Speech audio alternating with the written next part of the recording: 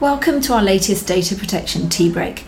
I'm Kirsty Bogle, and in this episode I will again be borrowing our Data Protection Commissioner, Emma Martins, to discuss the harm and damage that data protection breaches can cause, not to businesses and corporations, but to individuals, normal, average working people like me. Last time, Emma and I discussed the origins of data protection laws and how they evolved from the idea of the right to privacy that in turn came about largely following the tragic events of the Second World War.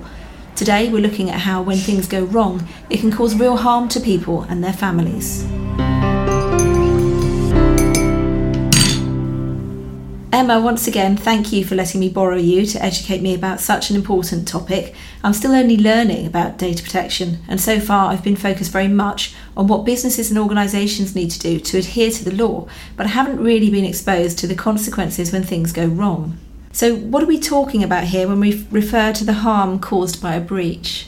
It's a good question, and it's a very broad question as well, because I think it's important for us to understand first and foremost that harms can be caused unintentionally as well as intentionally. So when we're looking at the possible outcomes for individuals of where things go wrong in respect of data, it's not just people intending to do harm. There's a lot of that, to be fair, but it's also things unintentionally going wrong. So the intent was good, but the outcome was bad. And when we're looking at data harms, I mean, this is something we hear a lot these days, is the term data harms are real and they really do impact people. And I think that's absolutely right. And think about the vast amount of data that we all leave behind us and how much of our life now is stored in the cloud or on a server or in a filing cabinet somewhere. What happens to that data is really, really important. And also in this environment, some of these harms are really difficult to articulate today and may not be realised for weeks, months, years to come. And it's not just about material loss. I think that's an important point to make as well. We're not just talking about the loss of money, although we can be if you have your password compromised and somebody can get access to your bank account and that sort of thing. That happens a lot. Banks are getting better at dealing with that. But I think we also need to expand that conversation to talk about human dignity, and that's where we talk about privacy and the impact and the distress, that sort of language we see in the GDPR and other legislation around data protection. This sense that distress can be harm is an important point to make as well. Yeah, because that's one of the things when I was trying to research this ready for our chat, the idea of the actual harm seemed quite difficult to quantify, all the legal speak and things about how do you actually prove harm, especially I think when we're looking at maybe the more famous examples of the large data breaches that have been across the news headlines. Yeah, that's right, and harm is very difficult to quantify, and it's also very contextual. So a data breach that affects one person may have very little consequence for them, and the same type of breach for another individual may have catastrophic consequences. When you think about the disclosure of, so for example, BCC is a common one we see in emails where a whole list of people are included in the CC box as opposed to the BCC box. Now, if that's just an internal staff memo, for example, here in this office here, if I meant to put it in BCC but I didn't, it's not going to have great outcome in terms of harm for individuals. But if I'm running a clinic for individuals who are having HIV treatment, for example, and I want to email everybody about a change in the clinic time or some other information about the clinic, and they all get copied into each other. So what might seem a very trivial act can have real huge consequences. And again, you're not talking about necessarily material harm. Those individuals who have then had their details disclosed to others haven't necessarily lost money or lost an item that belongs to them, but they've lost a sense of personal privacy, and especially when you're talking of things like medical records. But it can go beyond medical records, and one example we've seen a number of times is individuals may be applying to a job agency and submitting a CV online, and we've had a number of cases in the past where their current employer has had receipt of that because the agency sent it out to everybody on their books. So harms can manifest themselves in really different ways, and I think that everybody has their own sense of what harm is like for them. And I think what we mustn't do is write off other people's sense of harm because we may not feel it ourselves. And I think that what the law tries to do is almost force the controller, the organisation who has the data, to think long and hard about the context that there's not one size fits all, that what is the potential outcome for the individual, what is the potential harm. And it's really thinking about it from a very human-centric perspective. It's what could happen. So if you send an email out to the clinic, for example, the health clinic, what outcome could that have for the individual? And it's clear that, especially in a small jurisdiction, I mean, Guernsey is very small, so if a bit of data is lost in the street here, the likelihood of somebody picking it up is higher than if it was Oxford Street in London. So all these things feed into the fact that we're living in a world where every day there are greater opportunities for data misuse and data harms, and we really do urgently need to start engaging with what those harms look like to try and mitigate them.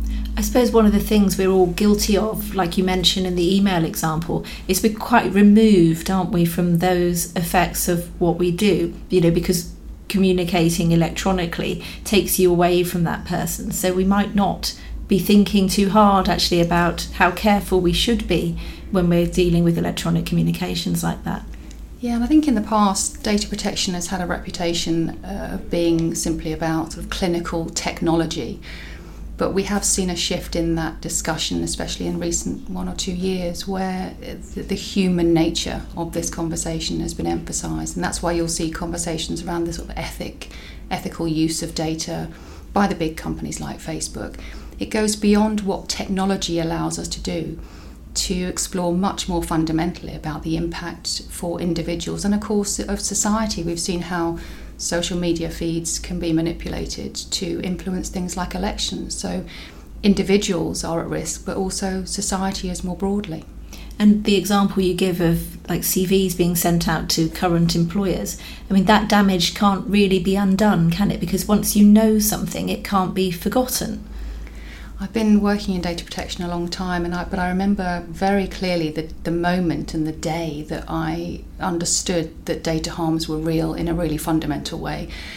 That prior to that moment, that sort of epiphany really of understanding of this, there was a real sense in the privacy world that if harm was done, it could be undone. So if data was lost, it could get its home back. It could be repatriated, as it were, with its owner. Or if data were inaccurate, it could be made accurate, and therefore the individual could have remedy. But there was a moment, it was some years ago now, when I thought, well, data harms now are almost impossible to undo. So once information is out online, if it's wrong, very hard, if not impossible, to get rid of that permanently. So I think we do need to shift the lens that we're looking at this through, from being something which is pretty trivial, doesn't really affect me, so therefore doesn't matter, to a much broader conversation about what individual harms and indeed society harms really do look like in this data-driven world. Yes, because the harm, you've talked about maybe financial loss and things like that. I think that's probably what we're more accustomed to thinking of and understanding, if your credit card details are taken and people are able to steal money from your accounts or run up debts on your behalf. But it's those other harms, isn't it? Those more intangible harms can lead to anxiety and real suffering. And I think we're only just really beginning to understand sort of online harms, for example. If you look at what's happened, especially in the UK and further afield, around cyberbullying, I mean, we've seen some truly tragic cases where teenagers have taken their lives because of online bullying. So the impact in terms of what happens in this sort of environment is profound. So it goes well beyond just material loss. I mean, that can be bad enough. I mean, to have something stolen from you is horrible. But we shouldn't underestimate the psychological human impact of what happens to our data, especially when it's manipulated and we're profiled and discriminated and exploited. All of those things happen and are very, very real for the people that it happens to. And I think we too easily write that off. And of course, these harms we're talking about, they aren't just theoretical, are they? They have happened and terrible things have occurred and people have suffered real harm. Yeah, I mean, one case that comes to mind, I think it was a couple of years ago now, was in the Metropolitan Police. They had a gangs database, which also included victims and witnesses in that sort of environment for London, hugely sensitive. And they were found to have breached data protection legislation and not taken good enough care of that and disseminated it to people that weren't really entitled to see it. And that includes victims. we're not just talking about offenders or perpetrators, but victims and witnesses. So the wide dissemination of that sort of information can have really, really significant impact on those individuals and the wider community as well. So, we see, I think that there's a danger in this environment that we see almost daily cases of data breaches, that we become almost desensitized to it and lose an appreciation that behind those stories there are individuals, and likely those individuals will be us one day, whether it's British Airways or Twitter. I mean, we've seen the Twitter hack recently where journalists have been targeted. I mean, we're very fortunate to live in a jurisdiction where journalists are free. We live in democracy, but they were targeted for a reason. In some parts of the world, journalists lose their lives for exposing government or other corruption. So these things are very real, and we must never take it for granted. I've said this before, that it's too easy that because we live in this environment that we assume everybody does, and that is very far from the truth, sadly. So looking forward, it's not just about penalising organisations or people who have the breaches. It's actually about trying to make people understand how to stop even themselves making a breach. Yeah, and it goes back to the point I made initially about harms that can be caused both unintentionally and intentionally. I think the intentional harms, it's important for regulators and law enforcement to deal with those, and we see that all the time. Hackers are getting more and more sophisticated. And it's the unintentional harms which are significant, which is where I think we have a really important part to play. So it's about educating organisations that handle data.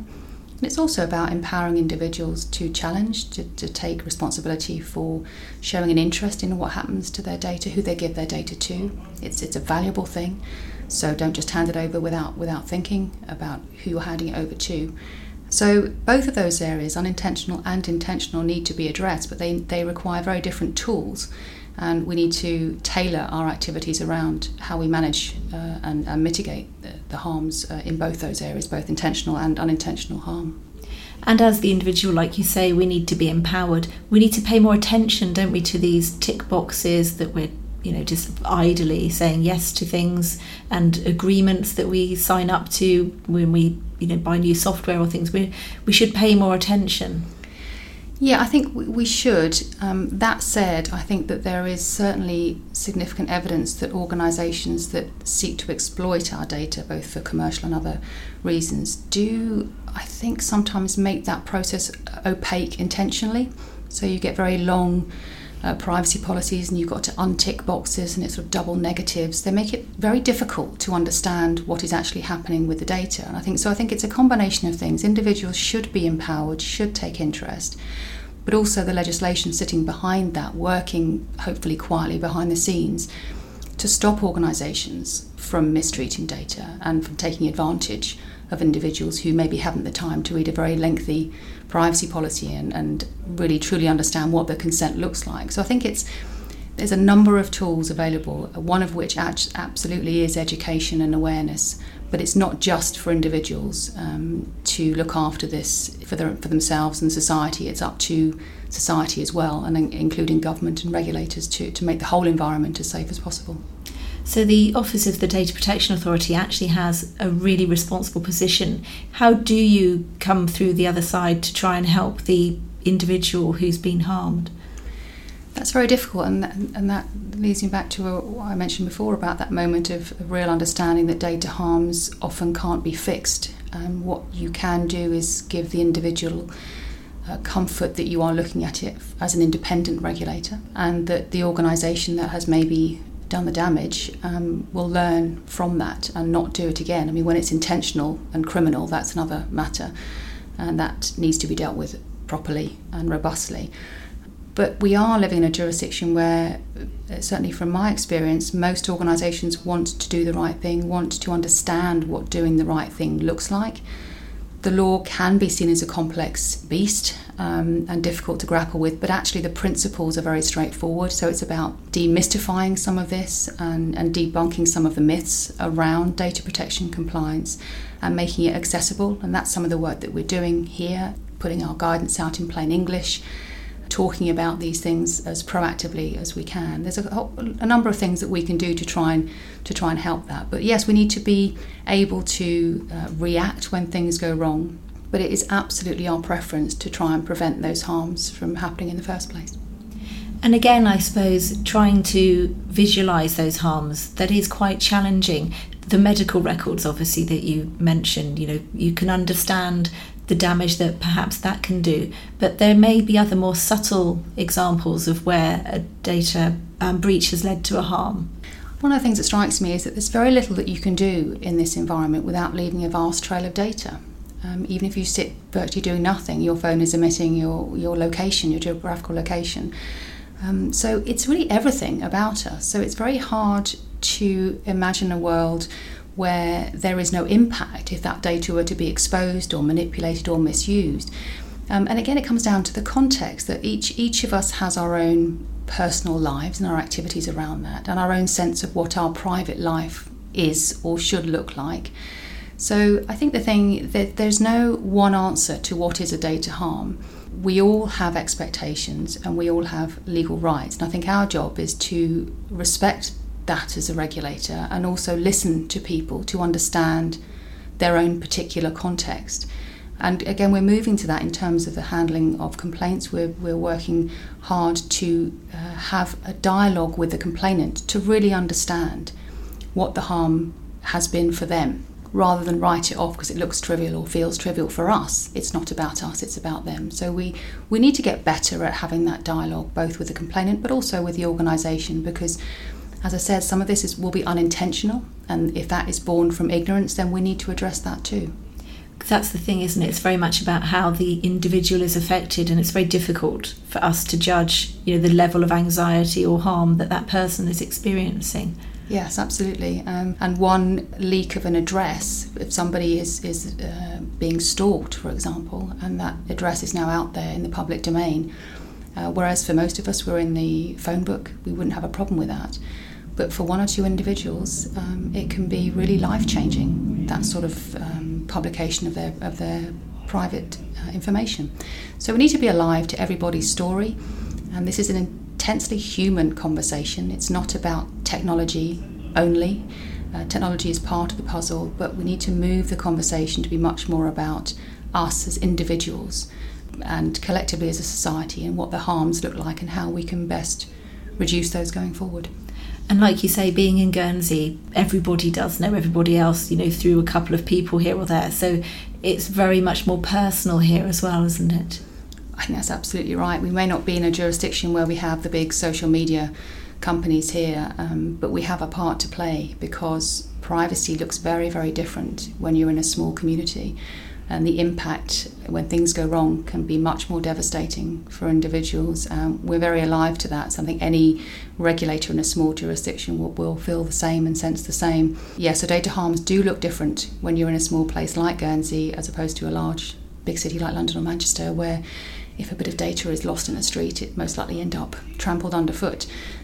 But if data is lost in the high street here, it's likely that somebody will pick it up and know exactly what they're reading and who they're reading about. And that matters to people. Privacy is recognised as a human right for a reason. It's not frivolous, it's not a luxury, it's a basic right. And it's I've heard it described as being a little like oxygen. It's only when it's taken away do you really appreciate how important it is in your life. And I think we're all, as I said before, very lucky to live in a jurisdiction that we have those rights embedded, and we have rights of redress when things go wrong, but not everyone is so lucky. No, we're very protected here, aren't we, really? And most of us, thankfully, will not have experienced the particular harms that a breach can cause, and like the loss of life in other less democratic areas of the world. We do need to be thankful for what we have. Yeah, I mean, it's certainly regulating data is a challenge for any jurisdiction, but I think we should always appreciate where we are, especially in democracies. We have so many rights that many individuals and societies across the world don't have. Just to give a very general summary of some of the harms, we have discussed some of them, but could you give an idea of maybe the worst one that you've experienced or heard about that caused such terrible harm to the individual? A lot of the real harms, looking back over many years of not just this jurisdiction but working with other regulators in similar jurisdictions, is mostly around medical information and criminal conviction information, where that data are inaccurate and individuals have something associated with them especially criminal records, for example, and that then follows them around. And I've seen that happen and it be inaccurate about an individual, but it had life-changing impact in terms of employment, in terms of personal relationships and ability to get loans. So all of those things, you think all the bits around your life that keep it going in the way that you want it to is about family, it's about work, it's about your home. And if all of those things fall away, you're left very, very vulnerable.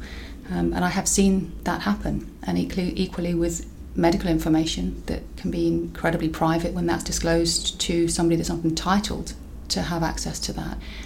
It can have a huge impact on emotional well-being as well. It has no immediate material consequence for an individual, but it changes and shifts the relationship that person has with their friends and with their family in a really profound way. It's that domino effect, isn't it? Just that one small thing that causes many other events to take place after that. Yeah, and I think we shouldn't underestimate the emotional harm that privacy breaches cause as well, sort of psychological and emotional damage to individuals when they feel their privacy has been breached, and it can go on and on. I think some of these harms won't manifest themselves for years, and if you're thinking about lost medical records, for example, and they don't turn up at all, you're constantly left thinking, well, who has them? Where are they?